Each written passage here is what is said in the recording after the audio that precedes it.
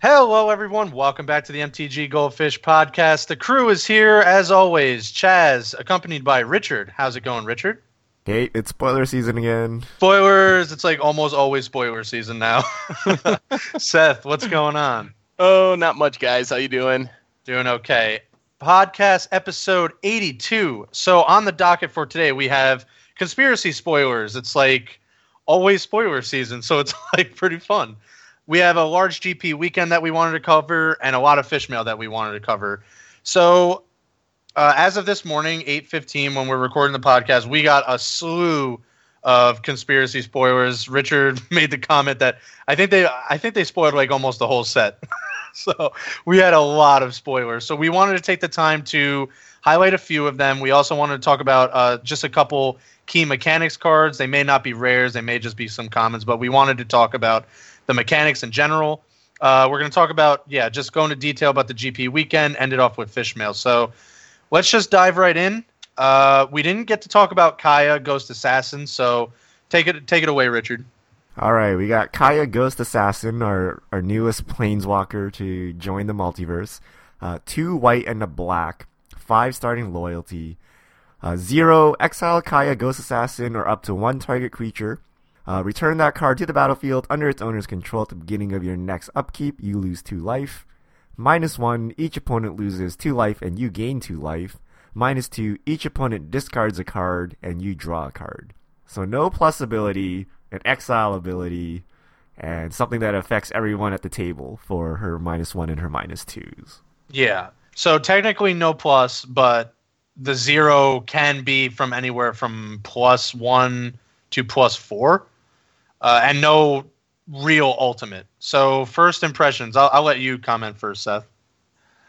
I really like the design. This is something we've never really seen before on a Planeswalker. We have seen a Planeswalker with no plus abilities, but the ability to reset the loyalty with the 0 ability is really cool. So I really like it.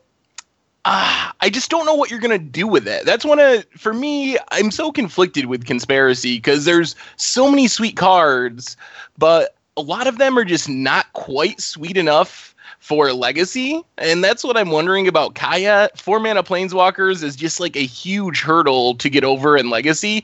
And you can't play it in Modern. You can't play it in Standard. So it seems sweet for multiplayer formats like Commander. And I expect that it'll see a lot of play there because it does have abilities that impact the entire table, which is pretty nice. But compared to Deck Faden, the original Conspiracy Planeswalker, which was clearly pushed for Vintage, I'm not sure Kaya is really pushed for Eternal formats in the same way that Dak was. Yeah, I love the design, love the character, love everything about this card. I think it really speaks to like the flavor in the terms of like it's a kind of this Ghost Council-ish card. We've seen like Ghost Council of Orzhova. It's a black-white card, and it does a lot of like the way it assassinates creatures is really interesting, and I love it all around.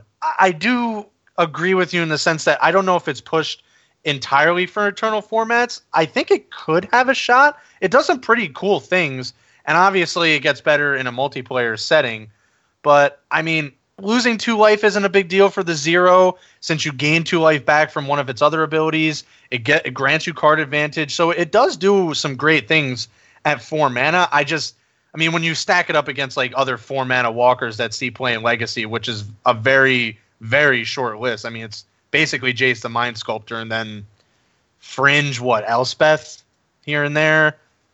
I just don't know. But I mean, I love it. The overall design is great. I love these conspiracy planeswalkers. I just fear that there might even be more like general supply of Conspiracy 2 than the first one. So I don't know really where this settles on a finance perspective either. I think though that comes down to just how much people buy. Conspiracy was like super available. It wasn't limited in any way. Like if you wanted a box of Conspiracy, I think you can still buy it for like MSRP or below. So I think that the supply will depend on how excited people are for this set, and if people are find it worth it financially to actually crack it open, because it's a weird set to actually do anything with. Like, if you can get 8 people together and draft it, I'm sure it's amazing. But there's a lot of Magic players that maybe don't really have that type of play group to do that. So it's interesting to try to figure out who this set is actually for and how much of it'll be opened. I just think that the key new thing here is I don't remember Conspiracy being sold at big box stores, so that's like a new key element here. These will actually be sold at like Target and Walmart and stuff like that as like a brick 3-pack. I don't know if you saw that specific part.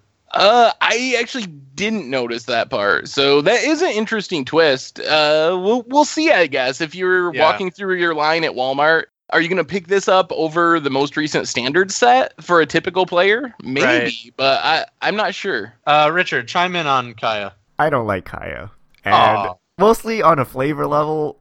And I didn't read the story, but she has assassin in her name, yet she doesn't assassinate anything.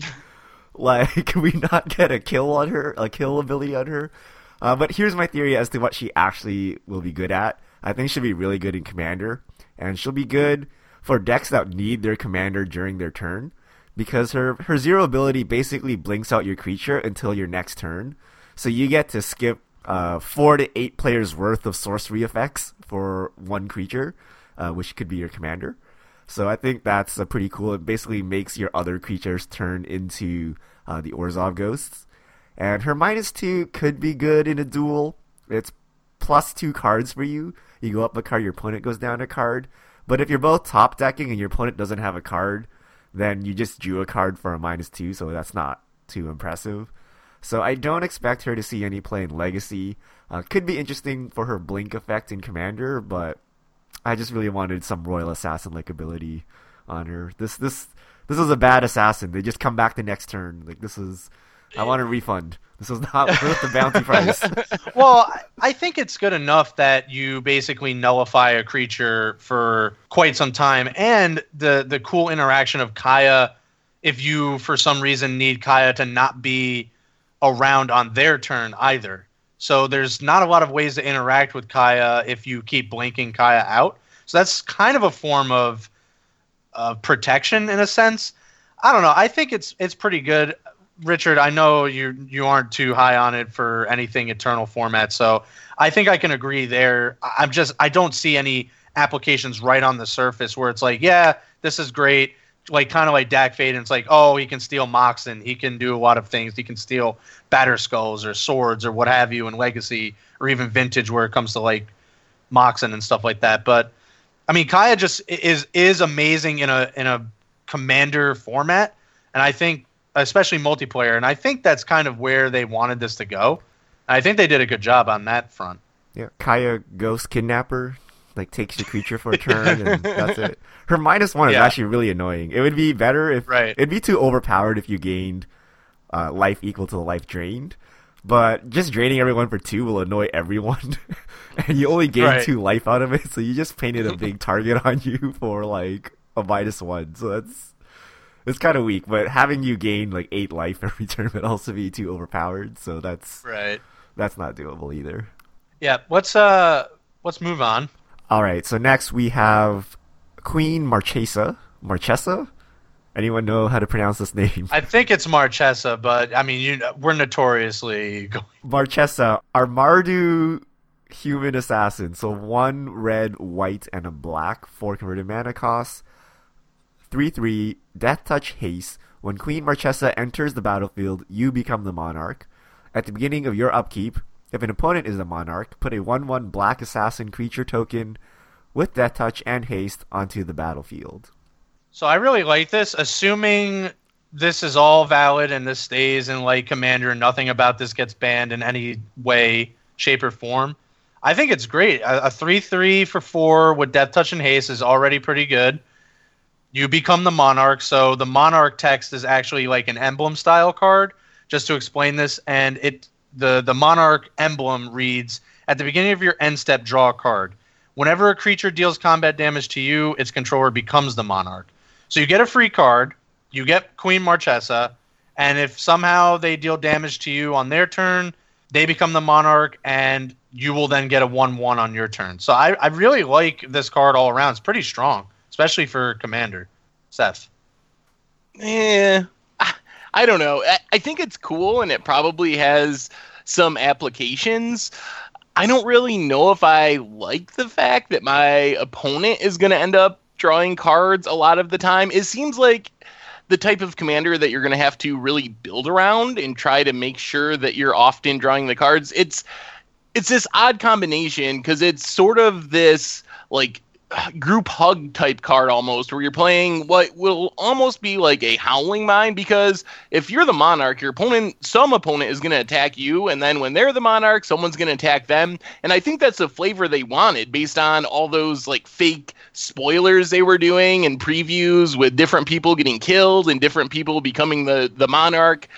So I think the flavor fits what they're doing, but I don't know about how it plays out in practice. It seems like it's just going to be everyone draws a card on their end step. And if you want that, that's awesome. But it's in this like aggro color package of Mardu, which doesn't necessarily make me think like a Turbo Fa group hug type deck. That makes me think blue-green. So I don't know if her colors line up with her abilities in a way that would make me really want to play her in Commander that much. Richard? So this is the flavor win. This has Assassin written all over it. Death Touch, Haste.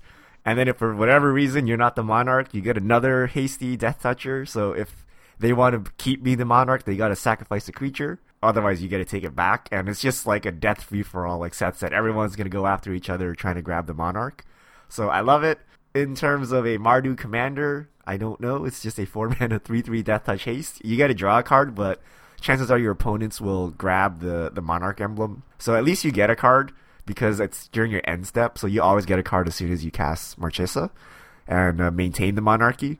So, I don't know, it's pretty interesting. It'll be interesting to see if the other Monarch cards somehow break into Commander. You know, a lot of these cards, you might be able to grab being the Monarch and keep it for the whole game, and if you can do that, that's super overpowered. So it'll be interesting to see which other cards show up. But this one, people... You know, unless you can somehow block really well, people are going to take the Monarch title from you. So it'll be interesting to see how it turns out in Commander.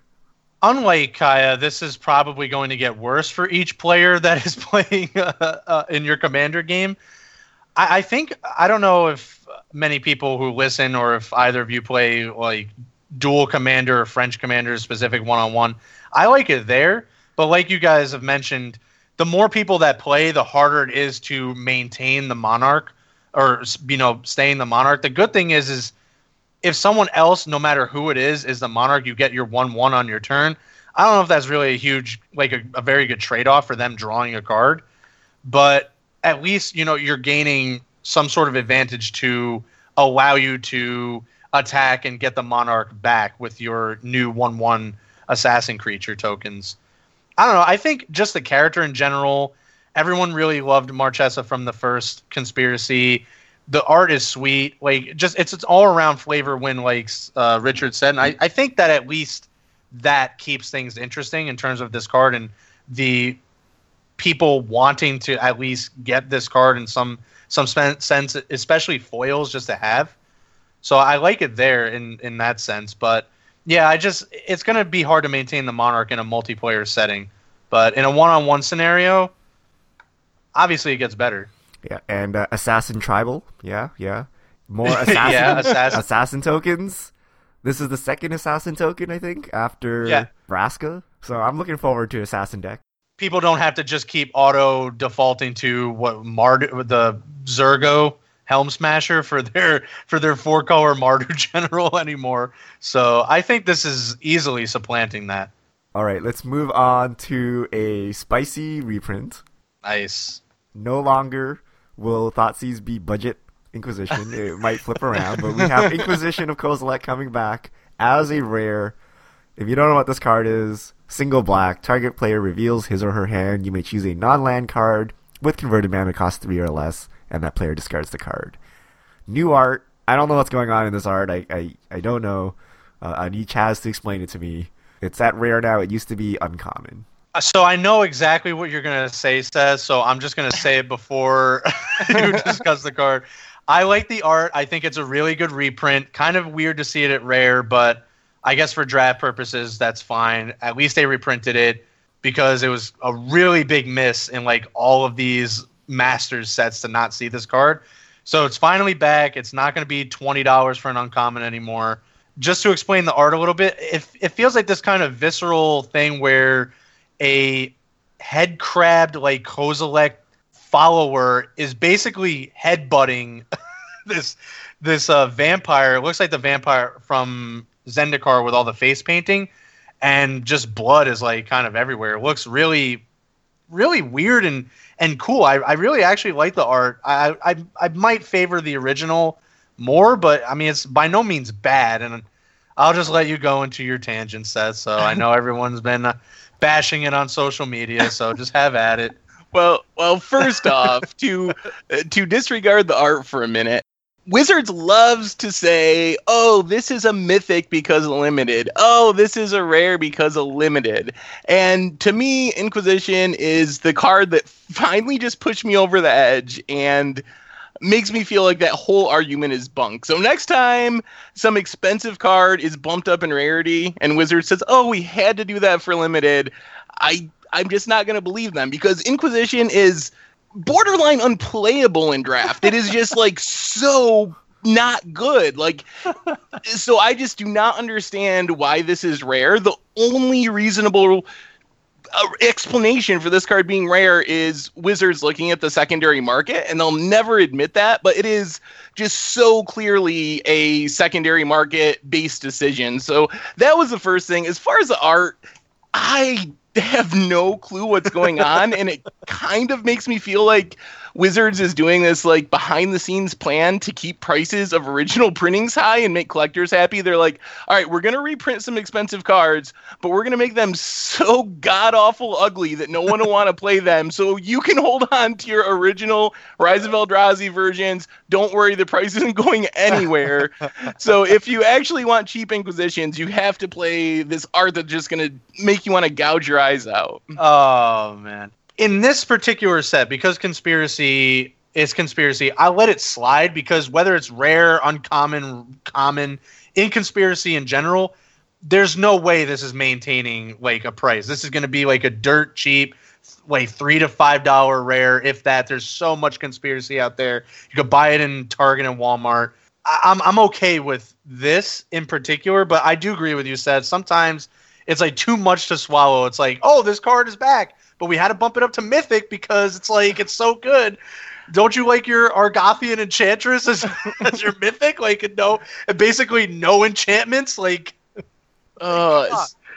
so I know I made it sound pretty bad, but I'm legitimately happy that they reprinted this. It needed to be reprinted. It really did, yeah. Ridiculous that it was more expensive than Thoughtseize. Like, just all around, this is a card that really needed a reprinting. And like you said, Conspiracy is a good set for these type of reprintings because the supply is high. We saw some $30, $40 cards turn into $5 cards last time this happened with Conspiracy. So it is going to help with the price. So it's not one of those like fake reprintings where like, oh, we'll put it in this like really limited supply and everyone's kind of excited, but nothing happens to the price and everyone complains. This actually is going to do something to the price of Inquisition. So that's the good news. Yeah, it's way different from like a Masters limited printing. So yeah, in this case, it's great. And we've talked about this in the past, you, Richard, and I. This is a great place for these random reprints that are constructed viable to find a home in this set. Like you just said, we saw $30 cards like Stifle, Exploration, all these cards that we've talked about in the past. This is the set to do it in, and I'm really glad to see Inquisition back. One more thing as far as complaining, Conspiracy is built to be a draft set. That's the entire reason you play Conspiracy. Yes. The entire reason it's designed, and putting a card like Inquisition at rare actually hurts the overall goal of that set, because you're putting people in this position where they could draft a cool, fun card that's going to improve the draft environment, make it a better experience, but they open an Inquisition at rare and they feel like they have to take that for financial reasons alone. So I think it bothers me even more that it's a rare in Conspiracy for that reason, because it seems to work against the aim of the set, which is to make this fun draft environment, not to encourage people to rare draft cards for their sideboard because they're worth a few dollars. No, but listen, This is for the 3 random cards that you will get with your Archdemon of Polyano. You are going to flip Archdemon, your first card, and get 3 random Inquisition of Kozilek for your next 3 picks. Alright, I need to complain now, guys. It's my turn. So first, the art is just so bad because I can't tell who's getting their card discarded. Who is actually being attacked here? It's ambiguous to me. And the fact that, one of them is this weird Kozilek mask thing, and I don't know what's going on. It's just really weird, and like Seth said, I will pay a $20 premium not to play this card, right? I will buy the original Inquisitions and pay a lot more money just to not play this card. So they have done like the reverse Sword of Fire and Ice thing, where they have printed the newer, much worse art, and no one's ever going to play this. Onto the card itself, I dislike it a lot because of the precedent that it sets. Right? Now Wizards is basically coming out and saying, if a card that used to be really cheap becomes really expensive, we're going to protect that price if it's like a decent card. Right? In this case, you guys are saying, Inquisition will be a $5 card, right? But it could be a 50-cent card. It could be a $1 card. But now it is going to be a $5 card because Wizards doesn't want people who bought Inquisitions at $30 to feel too bad. Right? So that's why I don't like, if Young Pyromancer becomes a $30 card in 2 years, are we going to bump it up to rare? Is Lingering Souls going to become a rare in the future? That's like, limited breaking as well, right? So I don't like this precedent where expensive cards get bumped up and power level is not really taken into account of for limited. So I don't know. It just leaves a sour taste, and this art really annoys me too. I get what you're saying. To be fair, Lingering Souls at Uncommon was kind of crazy. Lingering Souls probably should be a mythic. If you ever played limited in that format, good God, that card is unbeatable. That card should be a rare, so I don't know. I'm totally agreeing with you right up until that point. Right up until you said incoming mythic Lingering Souls, because whoever drafts is gonna win anyway, so might as well make it there. That card is legitimately busted. So that card at Uncommon was like kind of crazy. But yeah, so capital punishment? Yes. You want to move on? Yeah, all right. Yes. So capital punishment for black. It's a sorcery. Council's Dilemma, which is a new mechanic. Starting with you, each player votes for death or taxes. Each opponent sacrifices a creature for each death vote and discards a card for each taxes vote. Death and taxes is a mechanic now. I thought that's pretty cool. Interesting. I don't know if you're going to play this over just like a legitimate sweeper, like the one from Marauding Besiege that gives you like a giant like construct. Or is that white? Is that a white card? Yeah, I think that's a white card. Oh, so never mind. There's a ton of cheap sweepers though. Yeah, in black. So I don't know. It's fun. I like this kind of everyone chooses kind of thing, and it could be cool. It's a card that seems really powerful in Conspiracy in specific. When you have 8 players voting, it's going to be like each player sacks 4 and discards their hand. It's almost like a Death Cloud effect to some extent that doesn't hit lands. But in Commander, it's not that great. You sack 2 creatures and maybe discard 2 cards, some combination in that range. That's not that powerful for 6 mana, and in a heads-up game, pretty bad. Right.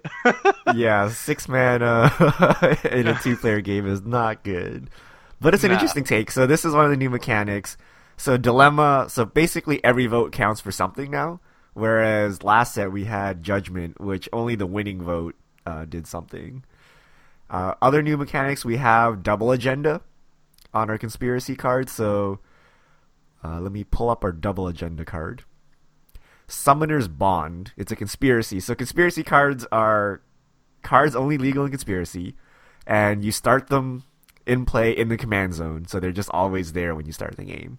So Double Agenda, start the game with this Conspiracy face down in the command zone and secretly name 2 different cards. You may turn this Conspiracy face up at any time and reveal the chosen names. Whenever you cast a creature spell with one of the chosen names, you may search your library for a creature card with the other chosen name, reveal it, put it in your hand, and shuffle your library. Interesting. So I don't lots of know pieces of how. paper. Yeah, You need to write down secret names, hide them, and hide them with your summoner's bond. And then when you cast one, you get to flip it, show that you named that, and then you can go fetch the other one. It seems like a lot of work for. I mean, I guess I don't know how viable this is, like even in conspiracy drafts, but I mean, it's interesting. I like the. I would have to see more double agenda cards to kind of see how this plays out, but. I think it could be good. Let's it's say you cool. draft Yeah. like 3 commons of a card, and then you have your bond That's mythic. true. So you name those 2, and then you draw one of your commons, and then you get to fetch your mythic. So you basically have like 4 of your mythics. That's gotta be pretty good, right? Yeah, that's not bad.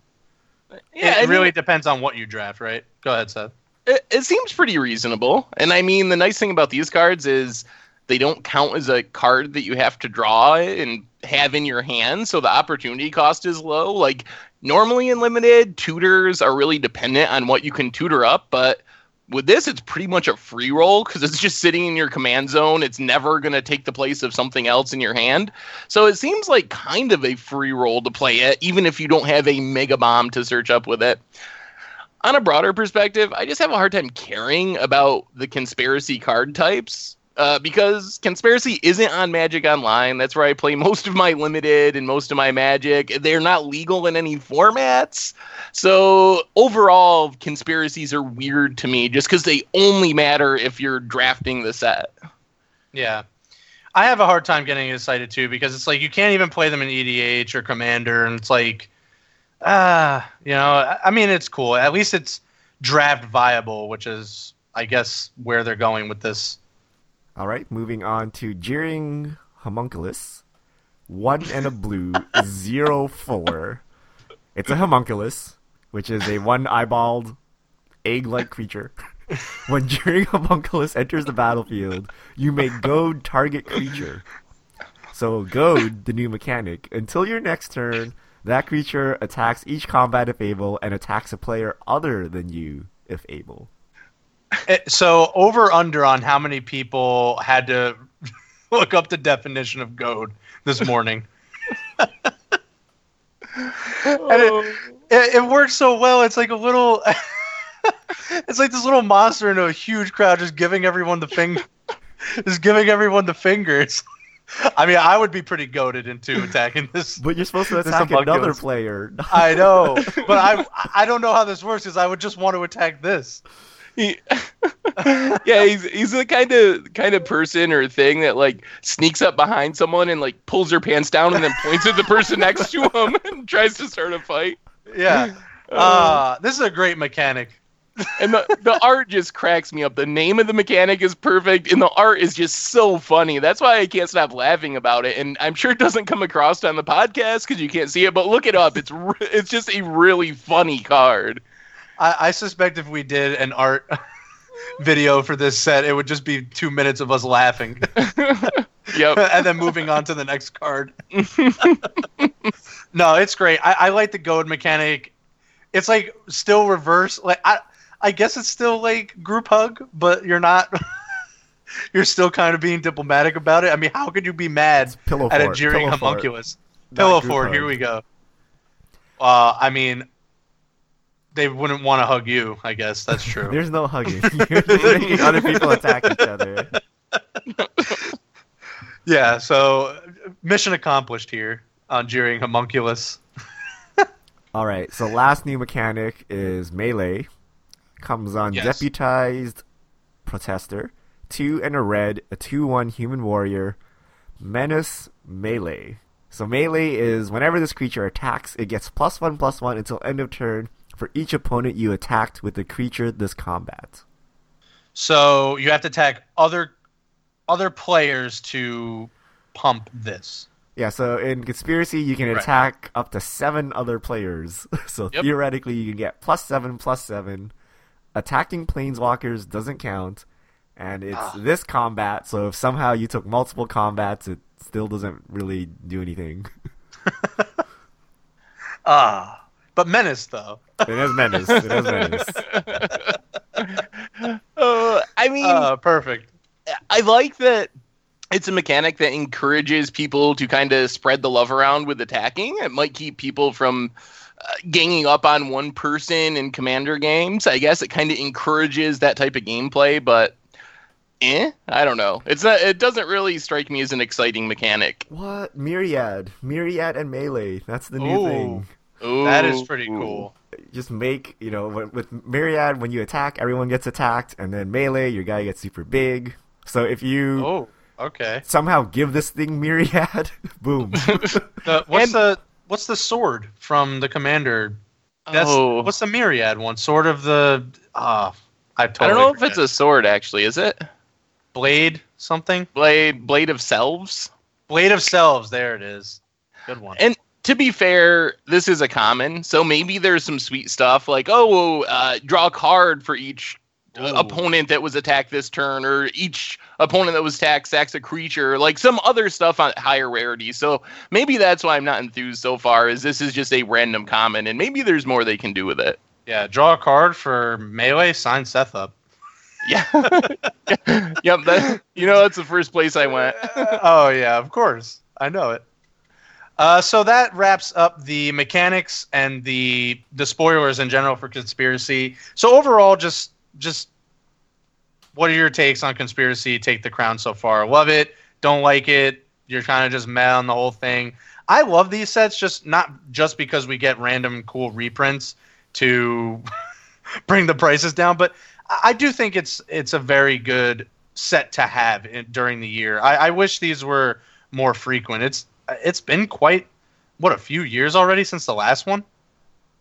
When was the last one? I think maybe 2 years. Oh, okay. So yeah, maybe I guess every 2 years is a good frequency for this. I don't know. I just like it. I wish it wasn't.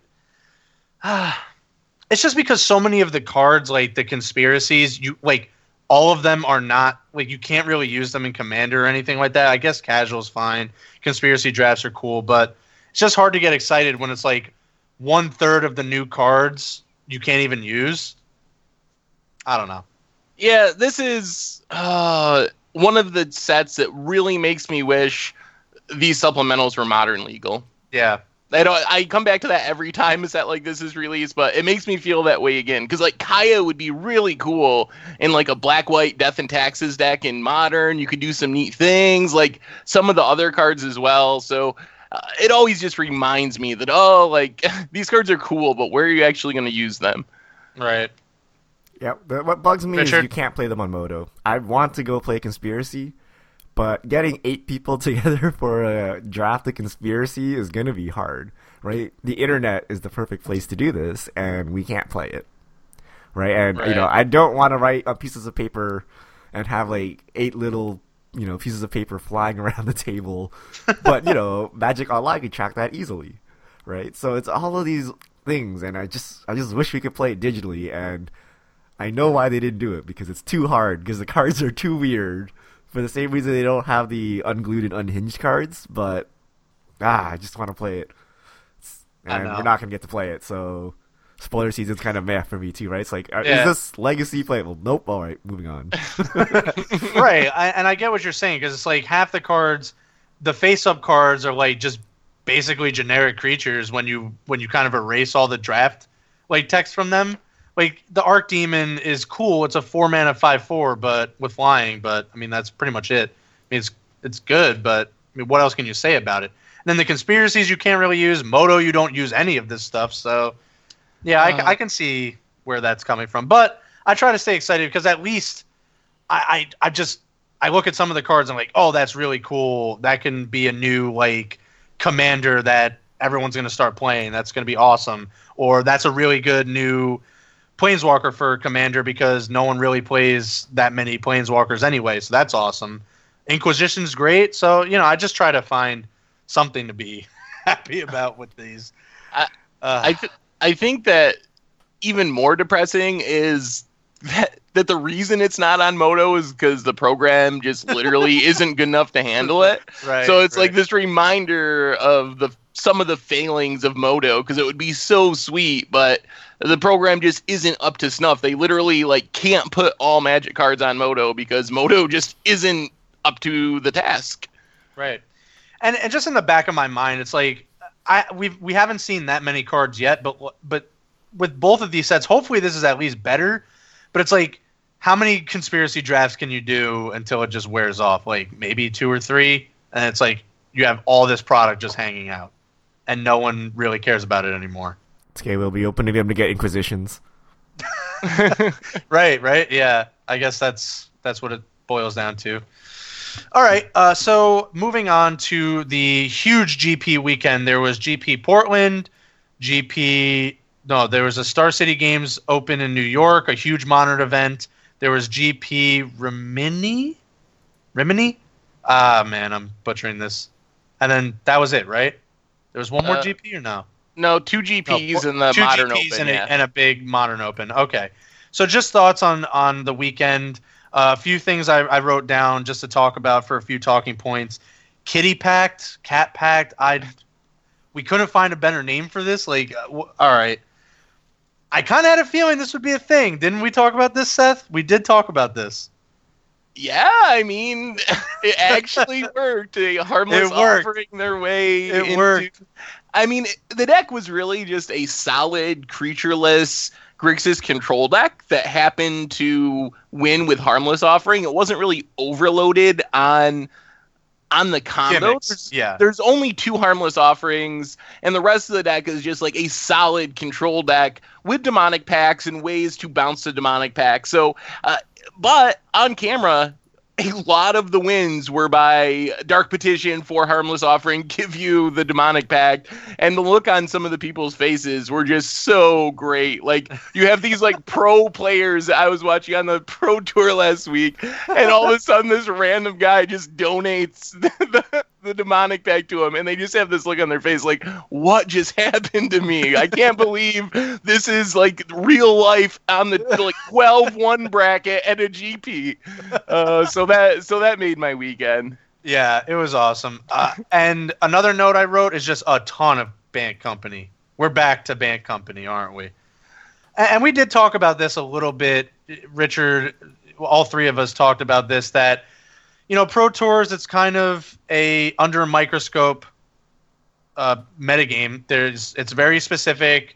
There's all these teams. It's very kind of homogeneous in that sense, where you're just getting very like specific decks. The broader MTG community, I felt, was always going to choose Bant Company as like their very safe deck that usually always does well at these kind of tournaments, and it turns out that was exactly correct. Yeah, that was my fear. So the Pro Tour was like the smallest Pro Tour in a really long time because it was Australia and there were visa issues, and LSV decided that Bant was the best deck, and he played it admirably to a good finish. And all these players with their Bant Company decks from the previous standard are just like, oh, okay, we can just sleeve this up and go again. And here everyone is with Bant Company. Not many changes were needed for the deck. So people just have their Bant Company decks laying around, so they just brought them out, and here we are in Bant Company world again. The other big story is the rise of the Fevered Visions burn deck. That deck went from one person played it at the Pro Tour to a 9-1 finish. So it was kind of a side thought, but it did put up a good result with the one player that played it. And in the European GP this weekend, it was the second most played deck on day 2. It was like 16% of the metagame, and it put 2 copies in the top 8. So it went from one single player at the Pro Tour to being one of the biggest decks in the format in the matter of like one weekend. The American results weren't quite the same. There was one in the top 32, but especially over in Europe, it was a huge breakout week for that deck. Yeah, I think there's 2 reasons here. One is just actually a viable deck, and there was indicators here for the blue-red thermo thing, so the thing is actually a thing now. But there was a lot of 5-0 finishes, and I was like, this deck actually looks pretty good, and it's cheap. I mean, it was basically under $100 to make, and probably still will be. I think that could be a factor here, but other than that, it is just viable. I mean, you're playing all these weird cards that grant you card advantage. Collective Defiance, really proved itself at the Pro Tour. A lot of people had really good things to say about it. It's just not many people were on the deck, the actual blue-red version. But in all of the ramp decks, everyone had nothing but praise for Collective Defiance. And it looks like Fever Visions just does really big work in a metagame like this where it's kind of grindy and you just get a lot of value out of it. A lot of the decks online were playing Thing in the Ice. I still think it has a place in the deck, but most of the people in the European and then the one American player was opting to play Storm Chaser Mage, and that just threatens all these Lilianas and just all these Planeswalkers in the air and can easily get out of Grasp of Darkness range, Fiery Impulse range just with one spell. So and I think, it's just interesting. Yeah, go ahead. I think that's the only real change to the deck. Looking at the list, it's like you literally just swap out Thing in the Ice for the Storm Chaser Mage. Otherwise, it's pretty close to the same 75. And it's also worth noting, Todd Anderson won the SCG Standard Classic this weekend playing the old build with Thing in the Ice. So the deck had a really good weekend all around, winning the Classic, doing well in Europe, and showing up a little bit in Portland. Yeah. Another thing is a lot of these Delirium decks are now turning into Jund lists, and I just kind of wanted your thoughts on that. It just feels like you need Kozilek's Return and Fiery Impulse in these Delirium decks. Yeah, those are definitely good reasons to play Jund.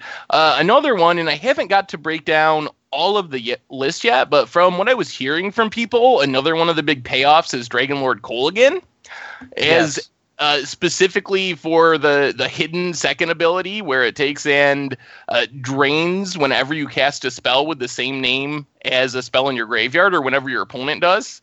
So I think Jund definitely has some game against the graveyard decks because of that. Yeah, and a lot of Distended Mindbenders. That card is just insane, especially against opposing Emrakuls and just nabbing their Traverse the Uvenwalds or what have you just to get it up out of there. I kind of have a feeling Distended Mindbender would sort of creep up as the not necessarily better, but the more suited to the metagame emerge card at this point. I still think people need to play more Decimators. Decimator of Provinces, there's so many games I see where the board just gets bogged down, where if you were playing a one-of Decimator as a tutor target, you would just trample over for the win so much easier, and you would avoid a lot of the matches this weekend were so long, like going to turns, unintentional draws, at least going to time or close to it. So some of these decks might want to consider something like that just to avoid those draws, which are so devastating in a big tournament like that. Yeah, absolutely. I agree with you. Mindbender, I mean, all the Emerge cards are great right now, but I can definitely see a argument for the Decimator. Did you want to comment on Standard at all, or did you have a quick thought, Seth? I was going to turn it over to Richard. I just wanted to mention this is a little off topic because it's Modern, but in Modern, the breakout deck this week was the Dredge deck. It's been floating around on Magic Online for a while, and now all of a sudden it won the tournament, put multiple decks in the top 8 and even more in the top 32. So it was kind of the talk of the tournament, and it looks really solid. So if you're playing Modern in the next week or two, expect that deck and come packing your graveyard hate. Yep. Richard. Yeah, I think I didn't follow Standard as much. I saw Kitty Pact being all the rage on the internet. But in Modern, I was keeping an eye out, and Dredge is crazy. But we have Rest in Peace, so people will be prepared. And although you can theoretically Abrupt Decay and Nature's Claim, it could slow you down enough such that you can't go nuts with Prized Amalgam and Greater Gargadon, which is the new tech in the Dredge decks. But overall, I didn't see too many new cards. I see Grimflayer being played a bit in Jund. Someone tried the new Liliana as a one-of. I myself tried it at FNM, and it was so bad. But I'll try it again just because it's Liliana. But nothing too spicy from Eldritch Moon in Modern yet. So we're gonna have to wait and see if anyone has anything to do the next couple of weeks with the new cards. I was hearing that Distended Mindbender actually is making its way into Tron, and I saw these Dredge lists. I mean, Dredge just looks amazing. Prized Amalgam I think basically put the deck back on the map. I mean, it's just so ridiculous how much power you can get onto the board so quickly with multiple copies of Prized Amalgam. And Collective Brutality was a 1-of in the main and a 1-of in the side, I think, in the winning list. Or was that I think that was Tom Ross's build? No. Yeah, that's that was Ross Tom Ross's Merriam build. had one in the sideboard. Yes. Collective Brutality looked great whenever it was cast. It's really interesting. The winning deck, the old version of the Dredge deck was more of a Conflagrate deck where it was looking to Life from the Loamback lands, had all 4 Conflagrates and would like Conflagrate for 6 or 7, then the next turn do it again and kind of burn the opponent out. This is more of a legacy style Dredge deck. Really, you got the Bridge from Below, you got Greater Gargadon to sack your stuff for Bridge from Below value, and you're playing just a straight up Dredge game like you would in an older format. So it's really interesting to see this deck coming right to the top of Modern. That's one thing we haven't really had in Modern, and it's been over a year now, right, since Grave Troll was unbanned, and it just like never really got there. Then all of a sudden it is right at the top of the format. The thing is, it's Dredge and it still scoops to Graveyard Hate, so I can't imagine with this performance the deck actually sticking at the very top of the format, because it's so easy to hate out. You just actually put Graveyard Hate in your sideboard and Dredge can't win. So I would imagine it will turn into the same type of scenario as Legacy Dredge, where it can spike a tournament, do really well.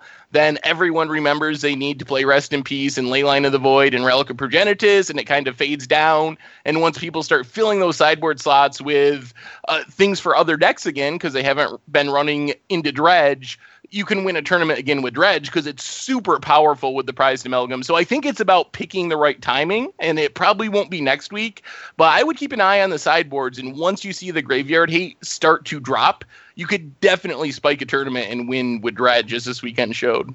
Oh, you need to actually do something as well. Like, just sideboard hate won't, Graveyard Hate won't get you there, because they do run Nature's Claim and Abrupt Decays, and just going like Insolent Neonate into Bloodghast into Prized Amalgam, that can just kill you, right? That's a 1-2-3 curve. So if you're just, slapping a Rest in Peace and driddling around, that may not win the game, right? You actually need to apply pressure. So it's not at like, Legacy Dredge where you wait for them to dredge their graveyard and then you slap the Graveyard Hate down and they're done. This deck can recover. So it'll be interesting to see that little dance you do, because you need to be somewhat aggressive. You can't just put Graveyard Hate down and count on it. So it'll be interesting to see how Modern shakes up now that people are aware that Graveyard Hate is needed, but they also need to be proactive, because you can just die to Stinkweed Imps and Prized Amalgams and things like that. Yeah, absolutely, Richard. Just to go off what you said, Andrew Boswell was talking about, he's like, I had to turn to Scavenging Ooze and I still lost. So it's not like you can just, you slap down your Scavenging Ooze, you slap down your Rest in Peace on turn 2, and you just kind of hope to get there, like just based on that one card. You still have to actually play a game of Magic. Like, this deck can still hardcast some of its stuff. I bet it's not going to be as good. You will likely still have a huge advantage, but it's nowhere just dead in the water, like you said in Dredge, where you just play one well-timed hate and it's pretty much just over because they have no other way to cast their cards. They can still kind of curve you into good stuff, but I still think this is going to be a tier 1 to tier, like fringe tier 2 at all times. I mean, like you said, Seth, if you're not packing, like if you're not respecting the deck, you're still going to play it up in the 7th, 8th rounds where, if they're sneaking by, they're going to be playing you in those later rounds. And if you're not respecting it, you're going to lose to Dredge somewhere in a large GP. So this is now going to solidify itself in the metagame. And I think it's a really good deck. Like I said, out of nowhere, well, basically it's printing a Neonate, Prized Amalgam. It was just all these little pieces that just got printed that suddenly you have a really viable Dredge list. Yeah, I think people will start packing Graveyard Hate. I did want to touch a little bit on the finance stuff aspect of this, Seth. We saw a lot of price increases on the Dredge deck itself. What do you feel about we always see this like Fallout reactionary increase where all these sideboard cards start increasing at this point. The sideboard cards to fight against Dredge? Yeah. I mean, I think that's reasonable. I don't expect to see those sideboard cards spike in the same way that we've seen like Bridge from Below just in the last day went from like 10 to 25 at retail prices. Gargadon doubled up, more than doubled up now because it increased more yesterday after doubling up a few days ago. So I don't expect those kind of increases, but you can see like Leyline of the Void has been a slow and steady gainer. If you bought it 2 years ago, it was $2. It's up to $10, and there's no reason that's not going to keep climbing to $15, $20 until it's reprinted again. Right. This is more of like kind of like a preventative thing where you're not spending more. I mean, this is like like you said, they're just slow, steady gainers. I don't think they're going to crazily spike. But a card like Rest in Peace, still sitting around the $3 range. You know, to draw a comparison, Stony Silence, a very niche, very specific sideboard card against Affinity, is in the $8 to $9 range, and I can certainly see a card like Rest in Peace grow to those kind of numbers. So it's just kind of preventing from having to pay more in the next few weeks when everyone's trying to scramble to combat this deck. And on a more collection management level, cards like Rest in Peace, cards like Grafdigger's Cage and Stony Silence, those are some of the best cards to own if you're interested in playing Modern, because you're not buying a piece for one deck. You're buying a piece that's going to go in 40-50% of the decks that you play, because it's a sideboard card you're going to want in any deck that can cast it pretty much. So those are great cards to have a couple copies of, because you're going to use them more than you would use a main deck card that only goes in one specific archetype. Yep. All right. I think we should move on to fish mail. We have a decent amount of them, so we're going to try to get through them as quickly as we can. All right. First up, at JDHD, I pulled a foil Liliana, the last hope at FNM. Should I hold or sell? Not going to play her because I play Burn. Okay. Get a new deck first. They were prepared, parenthesis, shut up, Seth. Yes. Right in the tweet itself. Oh, man. I mean, I think holding... I think that Liliana is as good as the card is as nowhere to go but down at this point. So if you're looking to sell, I'd sell soon. I mean, as soon as possible, especially if you're not going to use it at all. And also, it's worth keeping in mind that a lot of supply of foils comes from Moto Redemption, Magic Online Redemption, and that's going to be kicking in a couple weeks from now. So that usually has a reasonable impact on foil prices because it just bumps up the supply so much. So I, too, would recommend selling soon. Next question from the Big Slop. I scored my San Diego Comic-Con Planeswalkers. How long do I hold, or do I sell right away? Congrats. I think a lot of people ended up grabbing them because of the tweets from all three of us, so congrats on that. And you both got it, so awesome. We didn't even talk about that. It did not come yet, though. I haven't received mine either. I think we were one of the first to order it and pretty much one of the last to receive them. I think this is based on where you live. Mine was sent in the mail like almost immediately, but it's shipping from somewhere apparently very far away because I haven't received it yet. Man. I don't know. It feels like if you need the money, you might as well just sell it, because there are a lot of these. There's way more than there ever were the previous years. It feels like there's just so many of these now. But I mean, if you're going to hold them, it's going to be for quite some time. Yeah, I'm kind of the same way. I think you're fine to hold them, but I would plan on holding them for a while. And you got some downside with like Nissa is going to be in the dual deck coming up. Some of them are honestly not that great. Like the Jace isn't all that exciting. So there might not be as much long-term potential as some of the other Planeswalkers that we've seen in past years, like Jace Vryn's Prodigy, for example, that sees play in older formats. So I don't know. I think you can make money cashing them out right now. So if you want to do that and just have the money in your pocket, that's fine. Otherwise, plan on waiting it for a while. Yeah. Next question from @Edowin. Buy Collective Defiance now or later? Later. Yeah, I mean, at this point, it's already spiked, so Yeah. I'd wait. If you had asked me a week ago when it was $150, I would say definitely now. But at $650, it's a lot for a rare to maintain. So And you know what's actually on Moto? They were much more than the paper prices for for a while. I mean, they were like $8 on paper for like a few weeks. So it's like the paper prices just caught up. Yeah, I mean, I'd leave it at this point. The good thing is, it's like that's like pretty much the most expensive card in the set. So outside of Jace Fringe Prodigy, which some of the decks don't even use.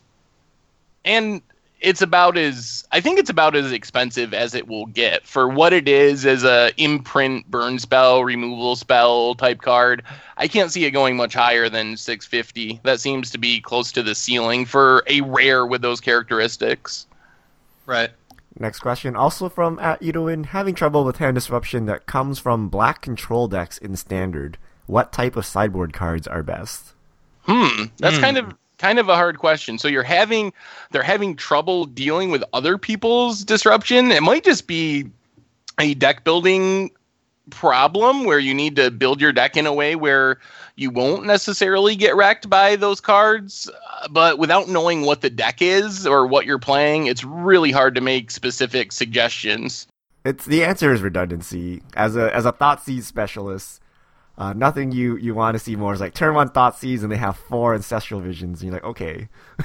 So you basically redundancy, play 4 of the same cards or play target. So in standard that would be like, play more Emeralds and play more Traverse the Uvenwalds to fetch the Emeralds. So things like that. So just basically have them, have it so that when you get Thoughtseize or transgress the Mind, it doesn't matter because you have 2 or 3 copies in your hand or you have more in your deck to draw. Next question from @Drawholic. What is the difference between TCG Mid and using MTG Goldfish for pricing a card? Which is better to use? I can answer that. They are currently the same value. So if there's any difference, it's usually a time lag. And we update the prices every hour, so it shouldn't be that great. But yeah, they're the same. And for what to use when trading and selling, it doesn't really matter as long as both parties use the same benchmark.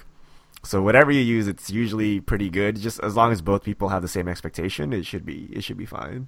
Do you guys want to chime in on that? I think you handled it.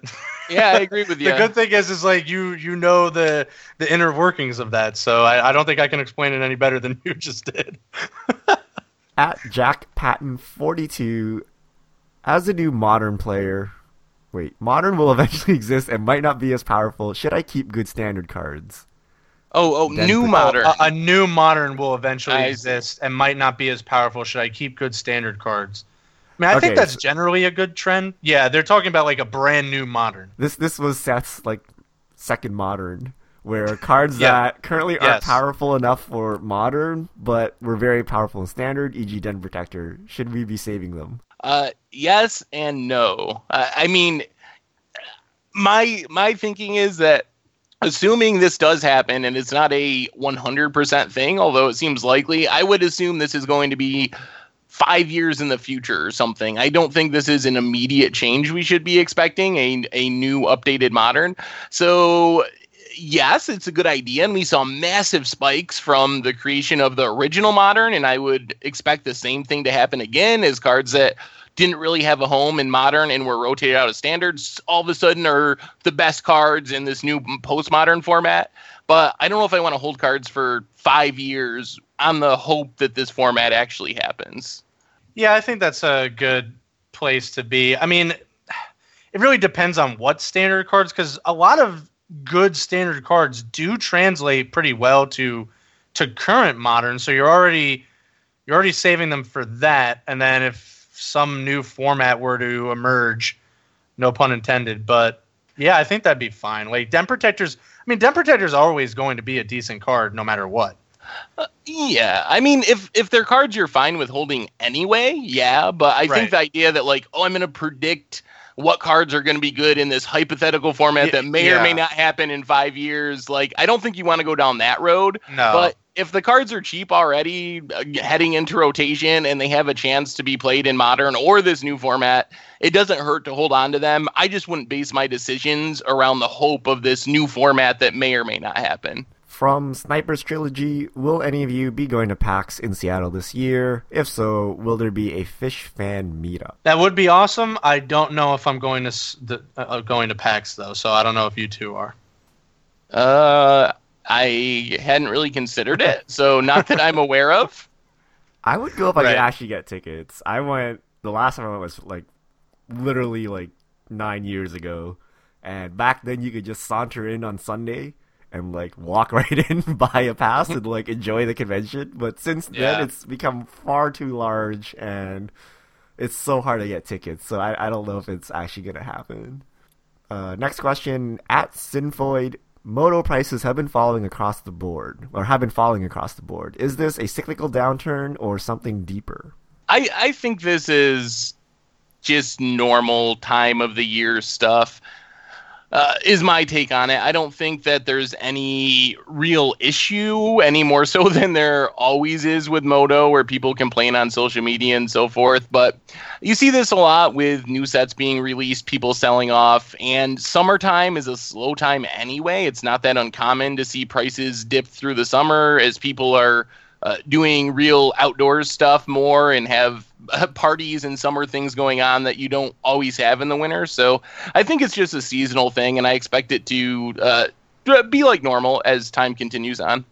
Last two questions. One from Ben Y. A lot of people like to post on Twitter that some random Hearthstone streamer at 2 a.m. gets 10x the views of the Pro Tour on Twitch, but I haven't heard anyone talk about how valuable an average MTG viewer is compared to a Hearthstone viewer.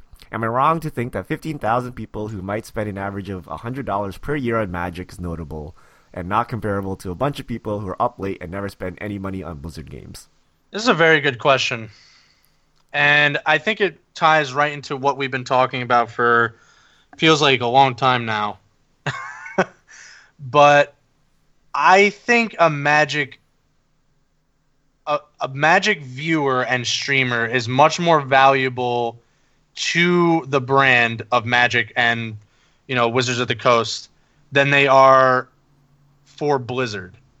Because when you look at Hearthstone, when you look at, all these larger esports, there's like hundreds and hundreds of streamers, and, some of them have thousands like across the board. Like if you look at the top 2 rows of streamers, each one could have a couple thousand viewers.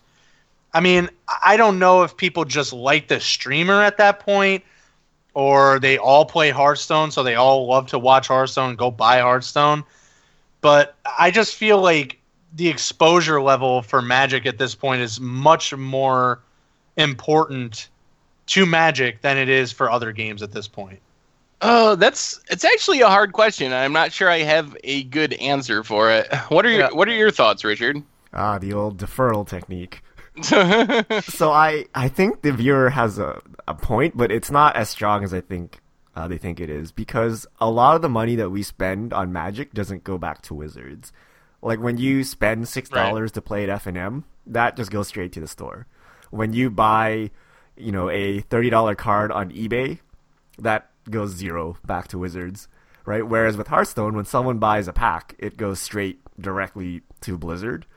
And given the other part is the ratio, it's not 1-to-1 or 2-to-1. It's literally like 200-to-1 or something, right? There are way more Hearthstone viewers. So even if the average Magic player is doubly as valuable as a Hearthstone player, just by sheer quantity, there's just so many more Hearthstone players.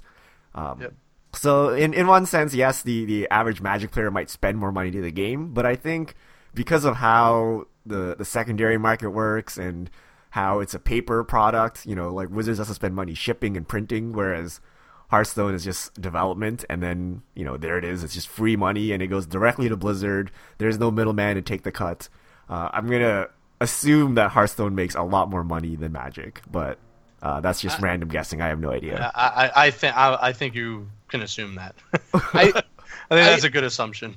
I think at the same time, those viewers for Hearthstone might have a higher likelihood of actually trying the game if you're a new player that hasn't played the game, just because it's a lot cheaper to get into. So why the average Magic player might be worth more, if you just have a bunch of random viewers, I would almost think that Hearthstone would end up making more money anyway, because you can get a lot of people that'll try a free-to-play game or maybe play a couple bucks for Arena, more so than getting people to pay $10 to sign up and then another $100 to buy their first stack on Magic Online. All right. And our last question from Jacob H. As a new player, I'm inexperienced with selling cards. What method will allow me to get the most value for my cards? I hate to be the bearer of bad news, but you're really never going to get full market value for your cards. You're always going to try to at least undercut the market by some percentage. So your card will likely sell. So you're never going to get full market value like Star City Games will charge for their cards. The closest you can get, is basically the closest you're going to get is if you can sell without getting any fees on TCG Player, eBay, what have you. You sell locally. You sell, Craigslist, or I don't even know if they do fees now. I don't think so. Or social media outlets. Then the second round is going to be the eBay TCG Player type sites. That's really the closest you're ever going to get. Yeah, basically you gotta weigh the amount of work that it takes to the amount of money that you get. The more work you put into selling the card, the more money you're going to get for it. It takes a lot of effort to find a local player. Sometimes it's going to give you real cash money and not just trade another card for your cards, but that'll get you the most money. It also takes quite a while sometimes as far as shipping and listing to sell on eBay and TCG Player, but it'll get you kind of the medium amount of money. And then on the bottom end, the easiest and quickest is just to buy list the card, but that'll get you the least amount of money. So those are your three main options. It's all about how much work and time you're willing to put into it to maximize your value. Yep, and that wraps up all of our fish mail today. Awesome. Well, if there's no more fish mail, I think we covered everything, gentlemen. Any kind of final things while we go out the door here? I think we got everything. More spoilers next week. So, gentlemen, a great cast, and I guess we can just sign out, and we will do this next week. See you all next time. This is the crew signing out.